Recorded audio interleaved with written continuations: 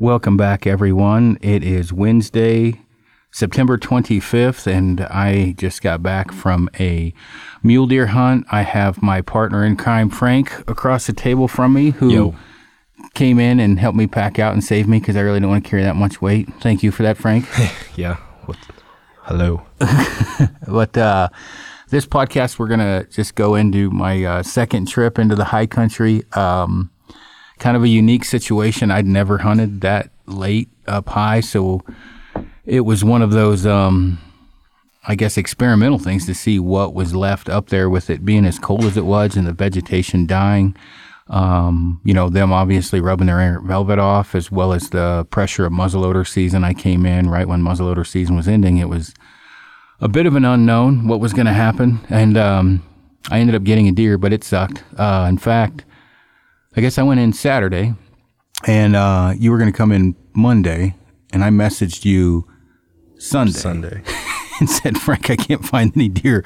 Don't come. I'll let you know if I find anything Monday morning. And I didn't find shit. I found a forked horn and a doe. And I think I messaged you that, didn't I? Yeah. I found 2 forks and 3 does. Mm-hmm. And then, probably few hours later, I sent you a photo of those bucks coming up over the hill, and then sent you that and went on that stalk. But I went in Saturday and glassed my ass off and was looking for the bigger. There's 2 bigger bucks I was looking for, a big 3x4 and a big wide buck, and I'd missed one of those earlier in the season. Frank and I had just gotten back from a mountain goat hunt, so I loaded up 6 days of gear and headed in, solo with the idea Frank was going to come give me a hand if needed. And I mean, what were your thoughts, Frank? What do you think I was going to see up there? Because it was unknown for you too. You never went up quite that late. I figured it'd be something like what happened. I'd actually 2 or 3 seasons ago, I went up with Yeti Dave to a close by unit. He had a deer. He had drawn a deer tag, but he didn't have a chance to hunt that deer tag because he had been focusing on elk the whole season. And I think he killed an elk that second week of season, or maybe mid second or early third week of season. And we decided we'd give it a go. I guess it was around that last week of season, which this is last week now, right? Yep. And we went to a spot that I kind of had hunted early season for archery, and we didn't. It was the same thing. A lot of the bigger bucks had dropped into the timber. We weren't seeing much, and a lot of the there were a lot of younger bucks kind of grouped up still, but they were kind of just hanging right on the edge of the timber and the I guess the tree line. And then a couple, I guess it would be another 2 years ago when I got altitude sickness. I wasn't able to hunt until the end of the second week, which was right in muzzleloader season, and same deal. A lot of the bucks that had been seen the first part of the season, they had disappeared into the timber, and only a handful of bucks were hanging out. So we kind of figured it would be some tough going, but you'd put in a lot of work up there in that particular spot, and kind of wanted to go back and see what you can get done. So I figured it'd be tough. Yeah, it sucked, but when I got up there was 14 horses coming out with 4 to 6 muzzleloader hunters. I couldn't tell who all had guns that I could see from my glassing point, so I wasn't overly optimistic about that.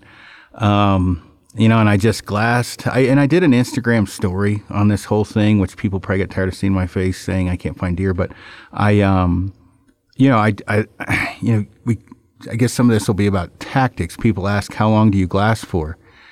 I'm not speaking for Frank, but fuck you, glass until you find a deer. Whether that's 6, 8, 10 hours, 12 hours, you stay behind the spotter and optics until you find one. So there's no set destinate time that we glass a day. It's not like we say, all right, today we're glassing 4 hours. You glass until you find a deer. Now, you may reposition the glass at a different angle, but you just don't come off the glass. And so, what I was doing is I was glassing one area 3 to 4 hours. I would move, anywhere between 400 yards to a mile, and then I would glass another area. Eventually, I actually picked up camp, went in even farther, another 2 to 4 miles, whatever it was, and then glassed there. And I was just trying to find a buck that was just a 4-point basically buck, and or a bigger buck, But I mean, I was, I could have, I got a lot of questions about, couldn't you just shoot one like that down by the road?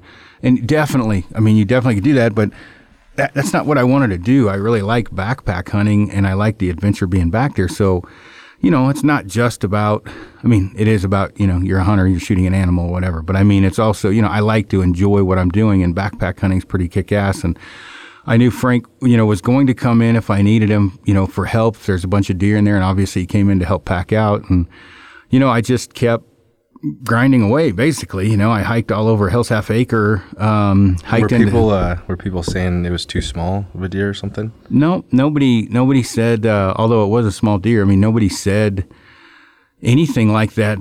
But a couple guys had just said, dude, it would have been easier to just shoot one by the road. And, which is true. I mean, totally true. And it's not that big of a deer, but I got to say that, no bullshit, that deer means more to me, I think, than damn near any other deer I've shot, just because, not because of the size, because it's a little fucker, but the effort we put into that deer was pretty astronomical. I mean, you spent 4 days behind the spotter watching me blow out deer earlier, or 5 days. And I'm not, it wouldn't have mattered, guys were like, would have mattered if you had a compound. Well, it wouldn't matter if I had a fucking heat-seeking tomahawk. There was no deer up high, right? Like, I shot one of the only deer I found, it was super cool to be able to find those bucks, some of the very few bucks I found, and sneak in on them and make what ended up being, I ranged it when I got a 9-yard shot. Well, I couldn't actually range it. It was closer than the rangefinder, but it was 9 yards. But I'll go into the stock in a minute. But, it was just one of those deals where I just thought, if I can just stay back here and find something, and at least get a stalk or two in, I had gotten my money's worth out of the hunt. I missed the bigger buck. I just posted a photo of it at like 12 yards earlier when we were first in there, which was a heartbreaker. That was one of the bucks I was after. I guess with you, I was in 3 different times within. That was your target buck? Yeah, my target. I don't think I'm supposed to say that. Lander gets mad. With you, I probably, 3 or 4 times was sub 20, sub 30 yards from big deer. I mean, it just didn't pan out. And I had shots at deer way bigger than the one I killed. In fact, that 4-point that he was probably 12 yards from me? Yeah. 14. Frank filmed all that, for an Insta story update. It was one of those deals where I did have some guys say, don't pass up something the first day, you'd shoot on the last, which I'm a pretty firm believer in. But when you're in that many big deer, it is hard to shoot a smaller deer. I've got a pile of 140 to 165, 170 deer. And I really just kind of got to a point, I'm like, there's this many deer back here. We might as well try and kill a big one. And we almost did. I mean, when I was by myself, Justin was back there, big man, when he kind of flagged me in when I was when I missed the one. And then with you, I mean, we were in big deer every day. Yeah. It just got to a point where the one stock earlier in the season, we had a 3x4, I guess, come left, and he was maybe 12 yards. And then that 4x4, he's probably more like 16. That 4x4 came to the right and had shot at a cow and a calf and multiple different, bucks. And actually the buck I passed up the first day that bedded below me was even bigger than the one I'd killed. But man, I got my money's worth out of that fucking hunt. Now, you can say that because I got everything out of it you could ask for in a hunt. I got my ass kicked. I was on big deer. I missed a big deer, which is not really what you ask for on a hunt, but I got everything. And then you were back there with me total for 7 days? Yeah, I think it wasn't necessarily the problem, but the problem was that we just had, we didn't have unlimited time for the first part of the season because of the goat hunt, which you can't just not go on the goat hunt. But I think, the earlier you can hunt deer, then I think the better your odds are, just because of the numbers and then the size, of course. But yeah, it was cool, man. We had a good time. Just lots of different opportunities, lots of different bucks, and then it's just how it goes with archery. Just the numbers start dropping, the deer start disappearing into the timber for a while until later in the season. Yeah, and a lot of the questions I'd gotten too was for guys that were going to try and go back out. In my, opinion or my hypothesis is if there's still vegetation up high and they're not too pressured, they're still going to stay up fairly high. But there is a lot of pressure in the high country during muzzleloader season, not just for deer, but elk. Elk are up there too. So, inevitably, they're going to get blown out. They're going to run away. They're going to hide. They're a different animal when they lose velvet and when they lose their velvet. And so, I just went back there with the idea of, you know what, I'm not at work. I'm back, I'm backpack hunting and make the best of it. And I tell you what, I thought I was not going to get a deer. It was looking bleak. In fact, I messaged you and said, hey, brother, if I don't find anything by Wednesday, I'm coming out and we'll go scout for goats because I just can't find any deer. And I did see some elk that actually through the night moved up and over the mountain ranges. I didn't want to, chase after. I was already too far in to kill an elk. So I guess thinking about this, 3 days on the third day in there. And I had, like I said, I'd done an Instagram story kind of giving updates. I spotted those deer and it's probably about a mile in the wrong direction or the right direction, depending on how you look at it. To get to these deer, you have to go up and over a mountain range, drop down. So what I had done, my camp was farther in, as far in as I wanted to be. And I loaded up my pack and thought, okay, I'm going to work my way back, drop my big pack off, climb this freaking mountain one more time. I just took the Bane pack with me and necessities, went up and over the top, went on the stalk. If I blew these deer out, I was going to hunt my way back and then walk up and down, the logging road or drive up and down the roads and just look for a deer on my way home, and either come home Tuesday or Wednesday. And I thought, the bucks, when I was glassing them, I wasn't in the good spot. So I lost them coming down, which, I'm talking like you guys know what I'm talking about. Frank understands the topography. As they fed down, I lost them, but I had went on a stalk the day before, actually on the only halfway decent buck I found. And I got in there and I couldn't find the deer. And I thought, man, I don't want to blow this buck out. And actually came out all the way out of there without even seeing a buck. I figured it was safer to pull out of there. It's always safer to pull out. Pull out of there. What's that mean? And then I looped back to camp and I saw them in their feet and I thought, well, maybe I'll find them in there tomorrow, which is why I was glassing where I was glassing when I saw the other bucks. So I knew the area well enough. I knew how to make the approach and I had a pretty good idea from process of elimination where they'd be. So I left my big pack. I pulled my sleeping pad out, put it on top of my big pack so I could find it. In the Bane, I just took GPS, toilet paper, headlamp, some fire starter, kill kit, and stocking socks in Copenhagen, and a protein bar. That adapted. That's what I had. I had the biltong, and from Boinkies, an adapted fats deal. What the hell? What is it? It's just jerky. It's unprocessed. It's like minimal hang dry processing. biltong's like hang dry jerky. Yeah. That shit is the Tastes bomb. good. Yeah. Yeah, hell yeah, I love that stuff. But I had the adapted fats little packet, a on it protein bar in the biltong. And I thought, well, I can fucking make it through anything on this. It did start to snow, so I did get shit on. With all of that, you could conquer anything that you wanted to. Mm-hmm. And, on this hunt, and we'll go over gear here in a minute because I had a lot of questions on that, but this hunt south with Stalker stick bows made me a custom bow, and he probably said there was lucky, so he must have rubbed his junk on it. The day before... Your hands started itching. I did. They did. That's why. But I had eaten shit bad, and I thought I cracked the limb. Like the glass in it, I hit the ground so hard. I took some photos and sent them to South, and he said, no, you're good. And the glass wasn't cracked. I could tell that, but I was worried it was at first. And so I had that, a Stalker stick bow, and it was one of those deals where, there was some good luck involved in that because South made it, and he's a mule deer killing machine. So it was its virgin test run out. So went up and over the hill, and when I got, it's steep, so I can't go to socks too early because the terrain, it's almost, to me, there's a point when you drop down to socks that is just stupid. And then there's a point you're too close to go to socks because you pass the point of no return where you're making noise putting your socks on. There's like a happy medium, and guys ask this question, and I don't know if they ask you, Frank, but when do you put your socks on? And there's no set rule. Like, if it's windy as shit, I may not even put socks on. If it's sticks everywhere, I may put them 75 yards out, 100 yards out. If it's really grassy, they may not go on, or I might be 50 from the deer, 40.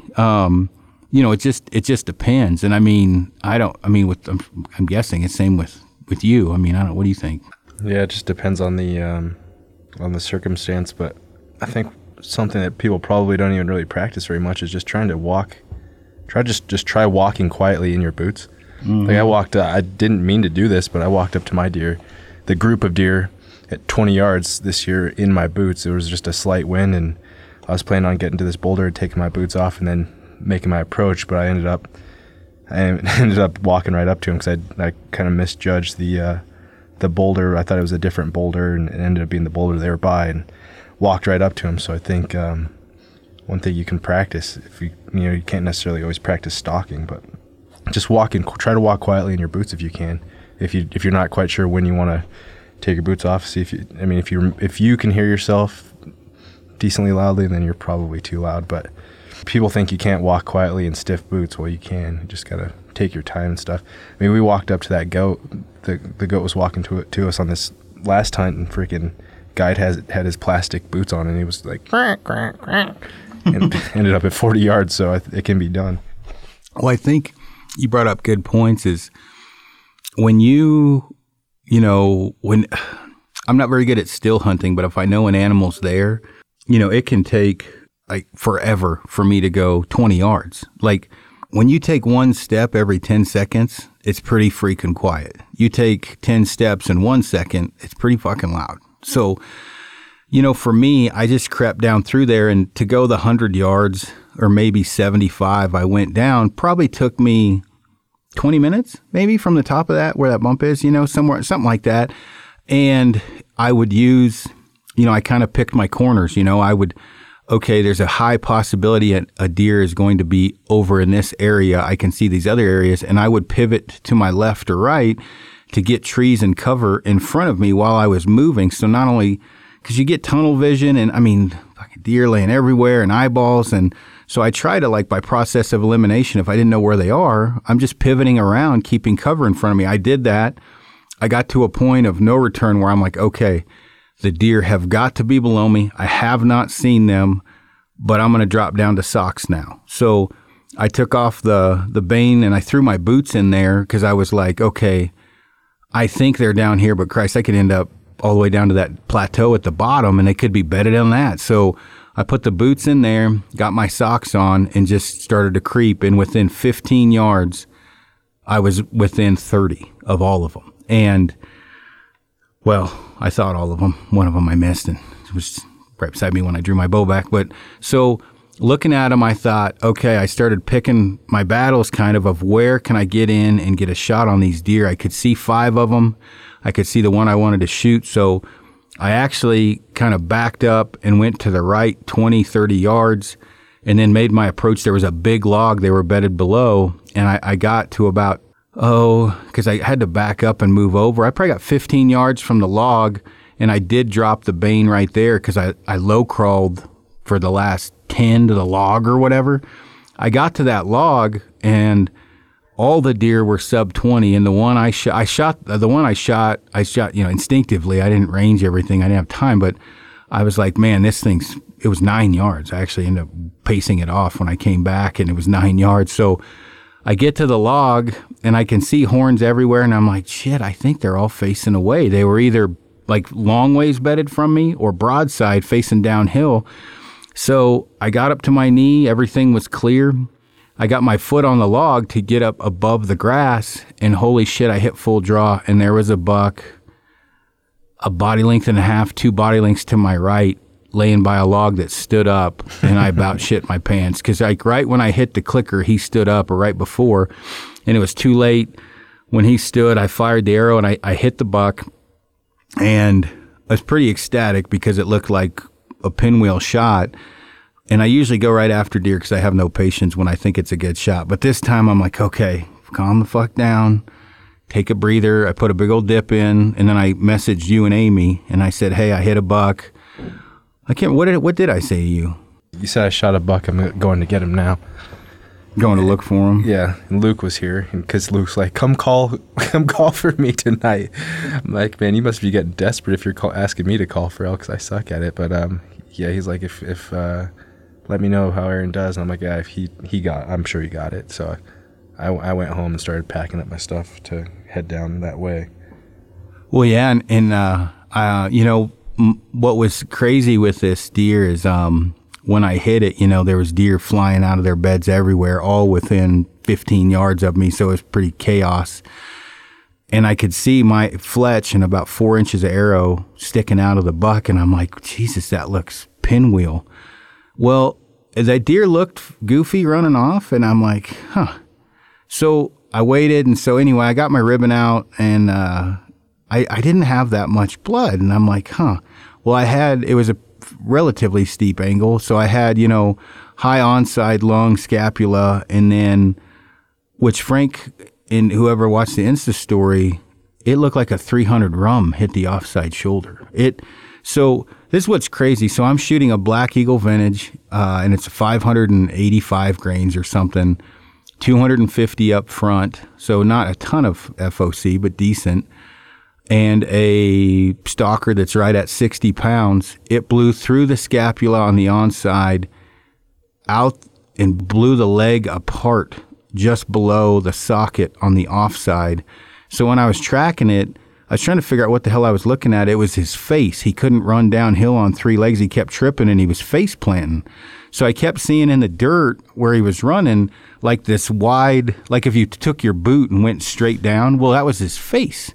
But it wasn't bleeding that much, so I was going real slow.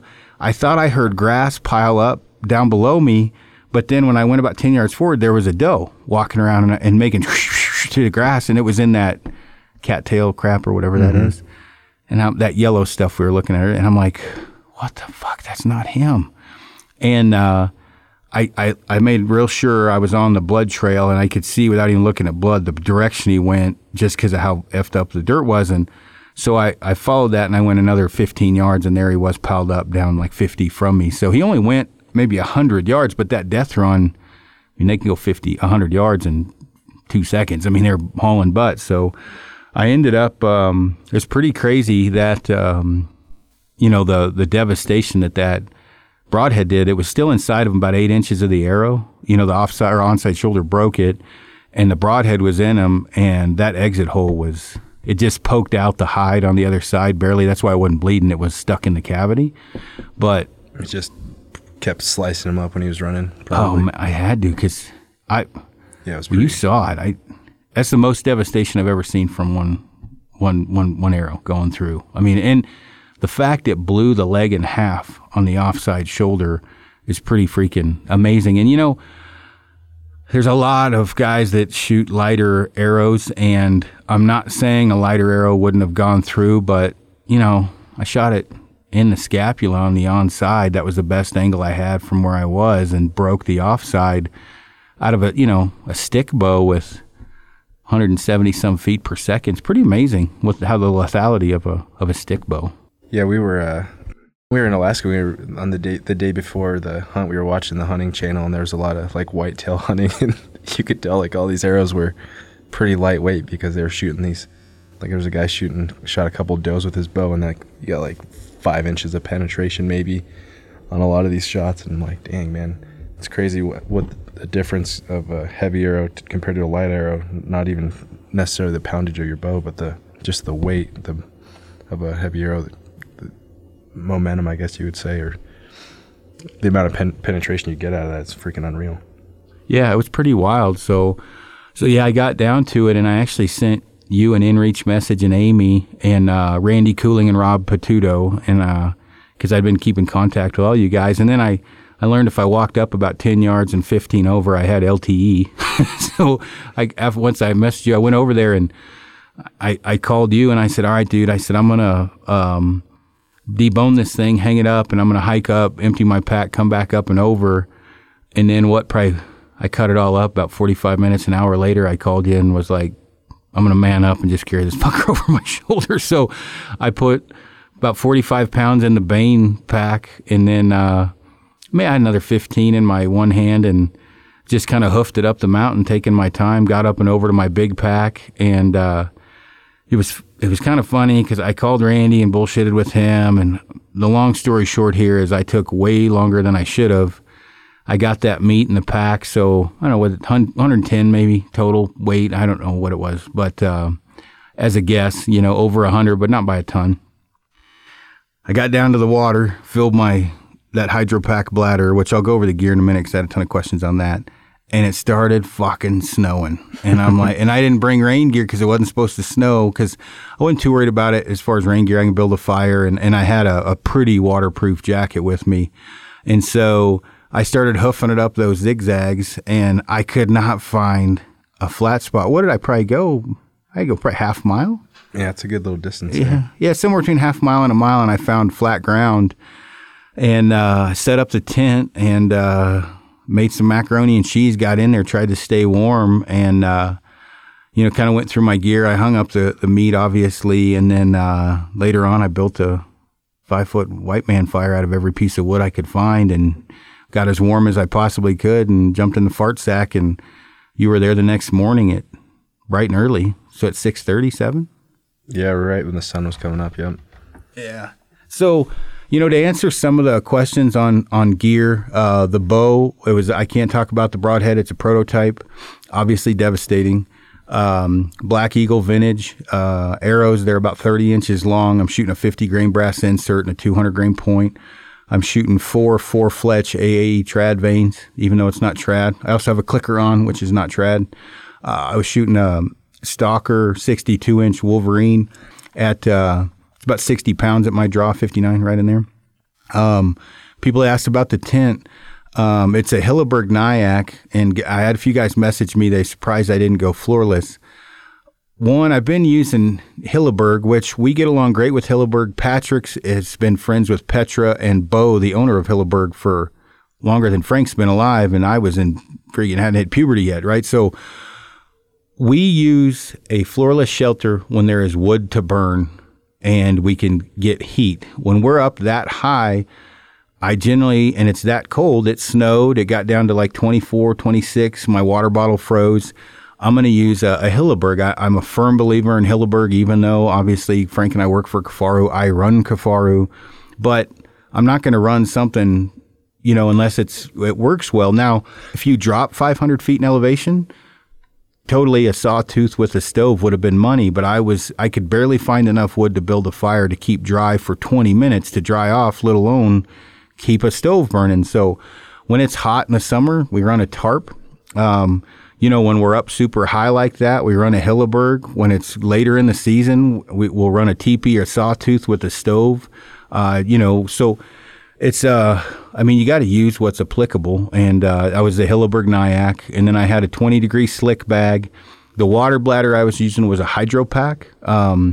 I've had really good luck with those. You got one too, didn't you? Yeah, I was just not necessarily in Colorado, but other places I've hunted. I was bringing Nalgene and wish I had more water than just a Nalgene. But I don't really want to carry a huge bladder, so those HydroPacks come in like 2, 3, 6, whatever. 2, 3, 4, 6. Yeah. So I picked up a 2, and then I'll keep water in that in my pack, and I'll have the Nalgene, so at least always have 3 liters, which I guess I could get a 3-liter bladder, but I haven't used a bladder in years, so. Yeah, I did. I actually copied Frank. I'd been using a 4 HydroPack and a Nalgene. And on this trip, I actually brought a 2 and a 4. And I left the 4 for camp water. And guys had asked, because I said I had tadpoles in the water and larvae and all kinds of shit. They were like, hey, do you not trust the Sterapin? It's like, no, I don't trust the fucking pills, because I used both. So I put aqua tabs, and just to be safe, I Sterapin the water after, because elk also piss in that. There's a wallow right there, like not far from it. There's a watering hole. So I just used both. That Sterapin, I am a firm believer in. I used the classic. I think you've got the Ultra. Both those are great. The Adventure Opti is a piece of shit. Don't get that one. That's the one that seems to always break. But I am not a pump fan. I haven't been in quite some time. I've had such good luck with that classic that, if I can use the tabs and the classic, it's not going to hurt to do both. So that's what I did. As far as food goes, I had a little bit of mixture of everything. That biltong from Boinkies, that's a new one that I've been using. You've had it a few times, but I brought that adapted fats. I really like that, and then I just had some Onnit protein bars, some Bomar bars, some Quest bars, just the normal stuff. I had some off-grid food, and then I had that macaroni and cheese from Fishke's or something.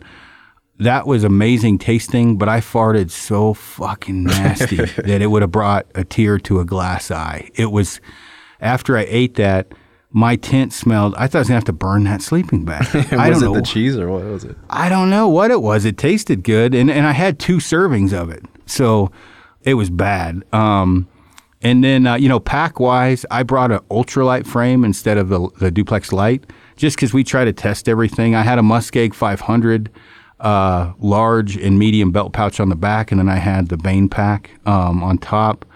I was using an Outdoorsman compact medium tripod, and then Zeiss 95. I had a Leupold 1600 rangefinder, and then the Zeiss 10x42 SFs. I'm trying to think. You took the RFs this time? You took the SFs instead? Yeah, I did the same thing I did on the goat hunt. Yep, I used the SFs and then the Leupold. Rangefinder. I kind of go back and forth from using the rangefinding Zeiss and then using the SF Zeiss and the standard binoculars, and then the you know what? Which Leupold is that? I have the 1600. I'm trying to think. Riza, I got it from Riza, and I've had good luck with Leupold rangefinders, and I've had really good luck with that specific one. So anyway, and then what else? I'm trying to think. Anything else highlight worthy? I brought Sitka Timberline pants in and Apex pants, which was comical because those Apex pants didn't leave the pack. It was fucking cold. I had Hanbog Makra boots, and then I had my base layer was a T-shirt that was from Rock Stompers from Clay Lancaster. It was like synthetic cotton T-shirt. But I brought the Apex hoodie, and then I had the short sleeve Kelvin pullover puffy jacket, and then I had the waterproof puffy jacket to go over that. I was pretty good. I brought OR Outdoor Research mittens, which they got a magnet closure, and I can shoot with those on. I can fold the mitten back and have my finger tab on. And then I didn't bring the reactor this time. I brought the MSR wind burner, I think they call it, and then a Evernew cook pot, just a little bit lighter.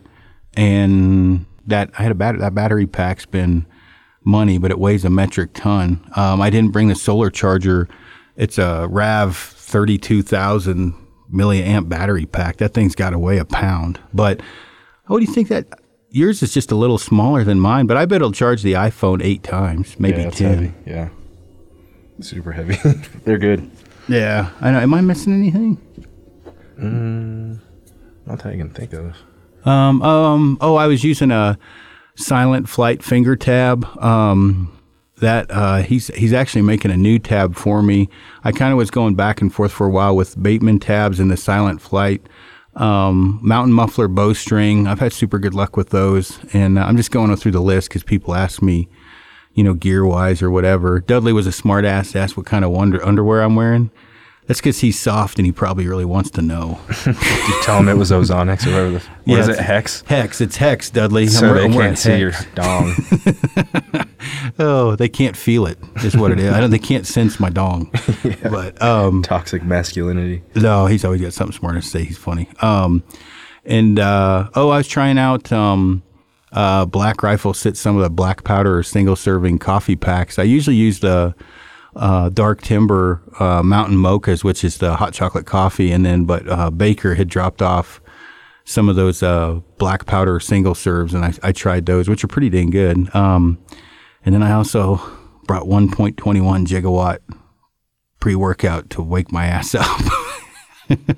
I know. I've been cutting down on caffeine, though. I was pretty, like back there when you're behind the spotter, you don't need a whole lot of energy to sit there and glass forever. So, I had the Jim White 2 panhead as well. What, so this bow that South made? Is it a new bow, or is it one of his bows that he customized for you? He customized the grip. That was the big thing. So South has made me a couple other bows that I just could not shoot that well. And I had talked to him. You know, he supports us. I really like South. I've always been very few people that I actually admire in the industry, and he's definitely one of them. And I talked to him. I'm like, dude, you got to fix the grip. I just can't shoot your grip. So Amy and I actually went up to his house, and he ground on that grip until he got it. I got to say, that bow is money. I feel extremely confident, which is crazy because I have never been able to shoot South bows worth of shit. And that grip made all the difference in the world. I mean, it night and day. So I was pretty excited. I called South and I said, dude, this thing's a killer. And I think he was as excited as I was, even though I ate shit and fucked it all up. That thing's all dinged up now. Like, Frank will tell you, how many times have you seen me fall? Probably once on a log. Oh, yeah, I got stuck in it. You got stuck in a log. That's probably it. Very rarely do I fall. Like, when I say very rarely, maybe once a year. Well, I had the epic, holy shit, fall of all falls going down basically one of those chutes. The boulder, I had my left leg down, and it shot out, and my feet went straight in the air. And my right wrist, my hands went like this, but I had my bow, so I winged it. And that bow, fucking slammed the rocks. And then I slid down probably 10, 15 feet.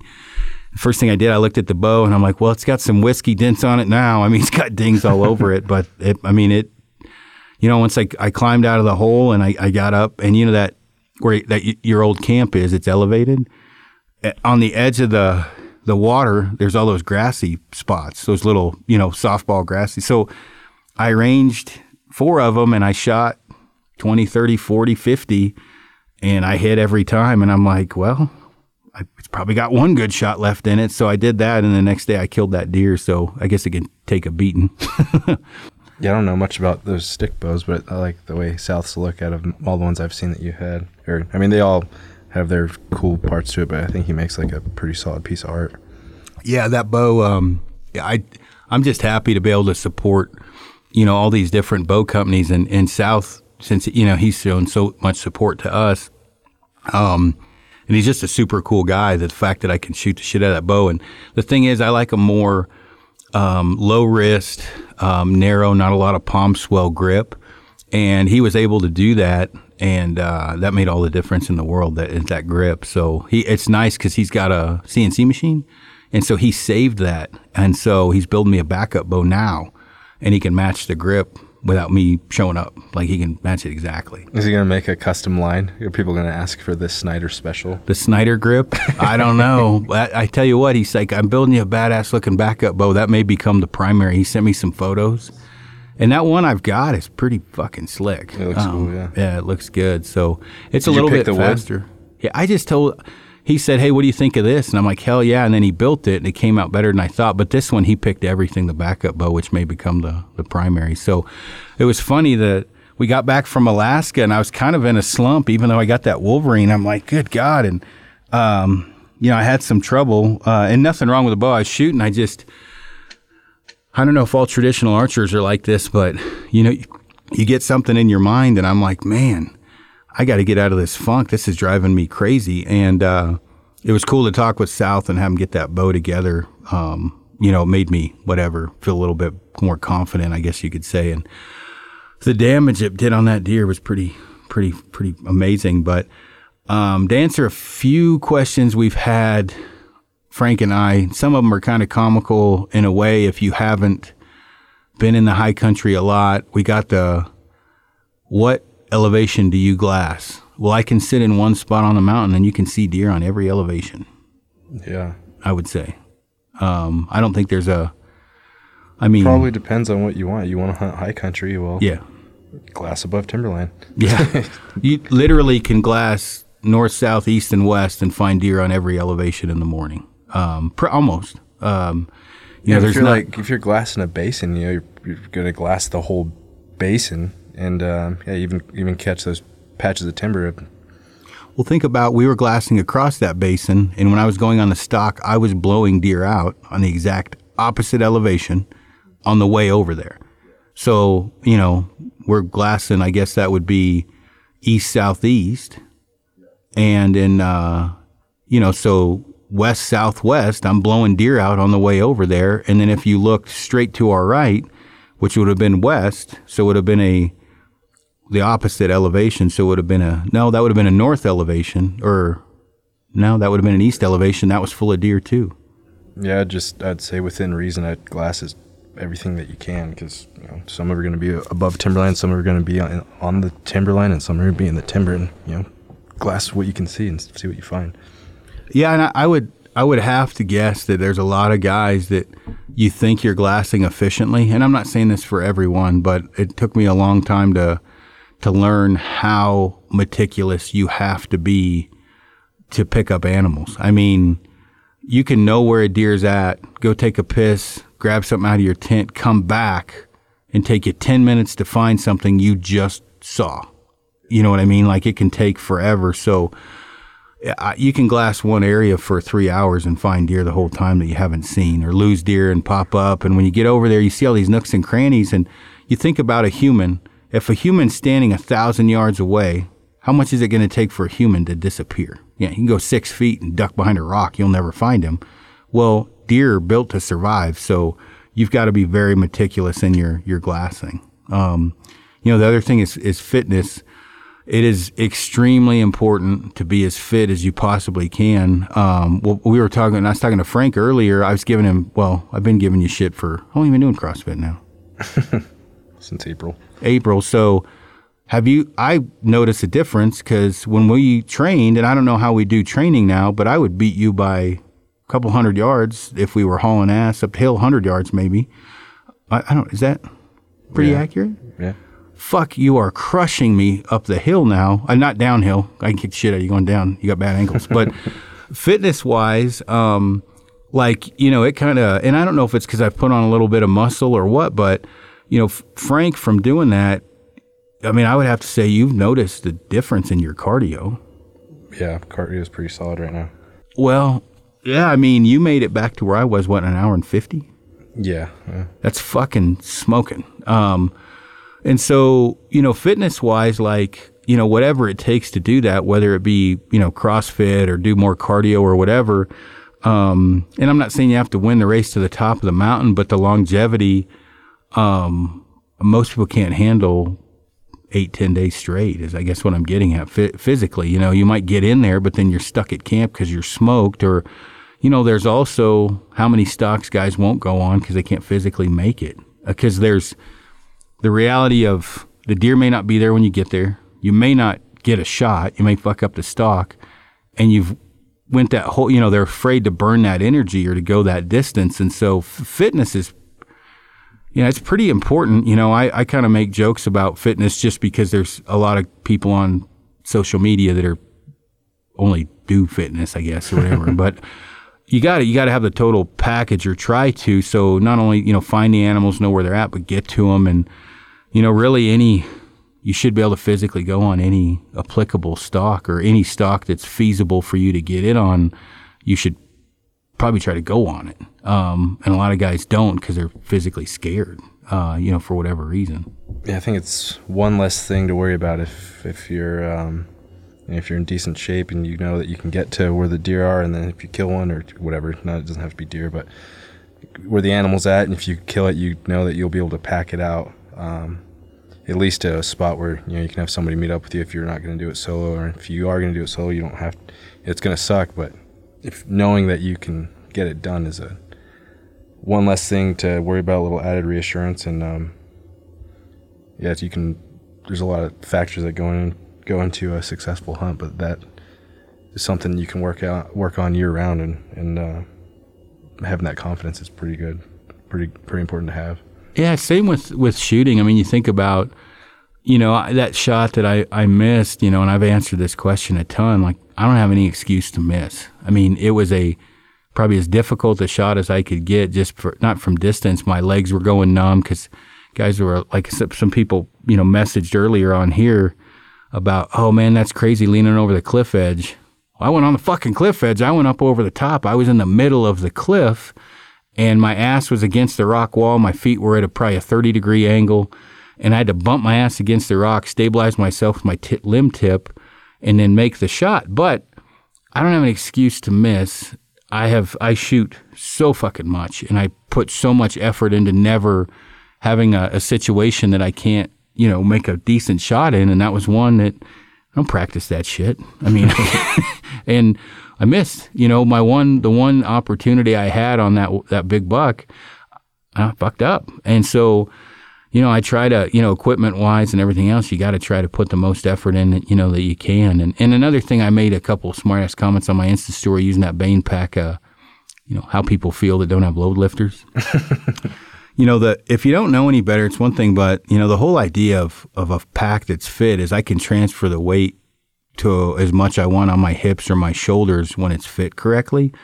That makes a huge difference, more than people think, as far as longevity on a hunt, and not being smoked and burnt out. When you're just carrying all that weight on your shoulders, it does start to take a toll over time. And so, that's another big thing that obviously, being the guy running Kifaru, I'm going to preach that, but having a pack that's adjusted correctly and everything else is also huge for going the distance. Otherwise you smoke yourself. Footwear's the same way. I mean, you wear Soleil's.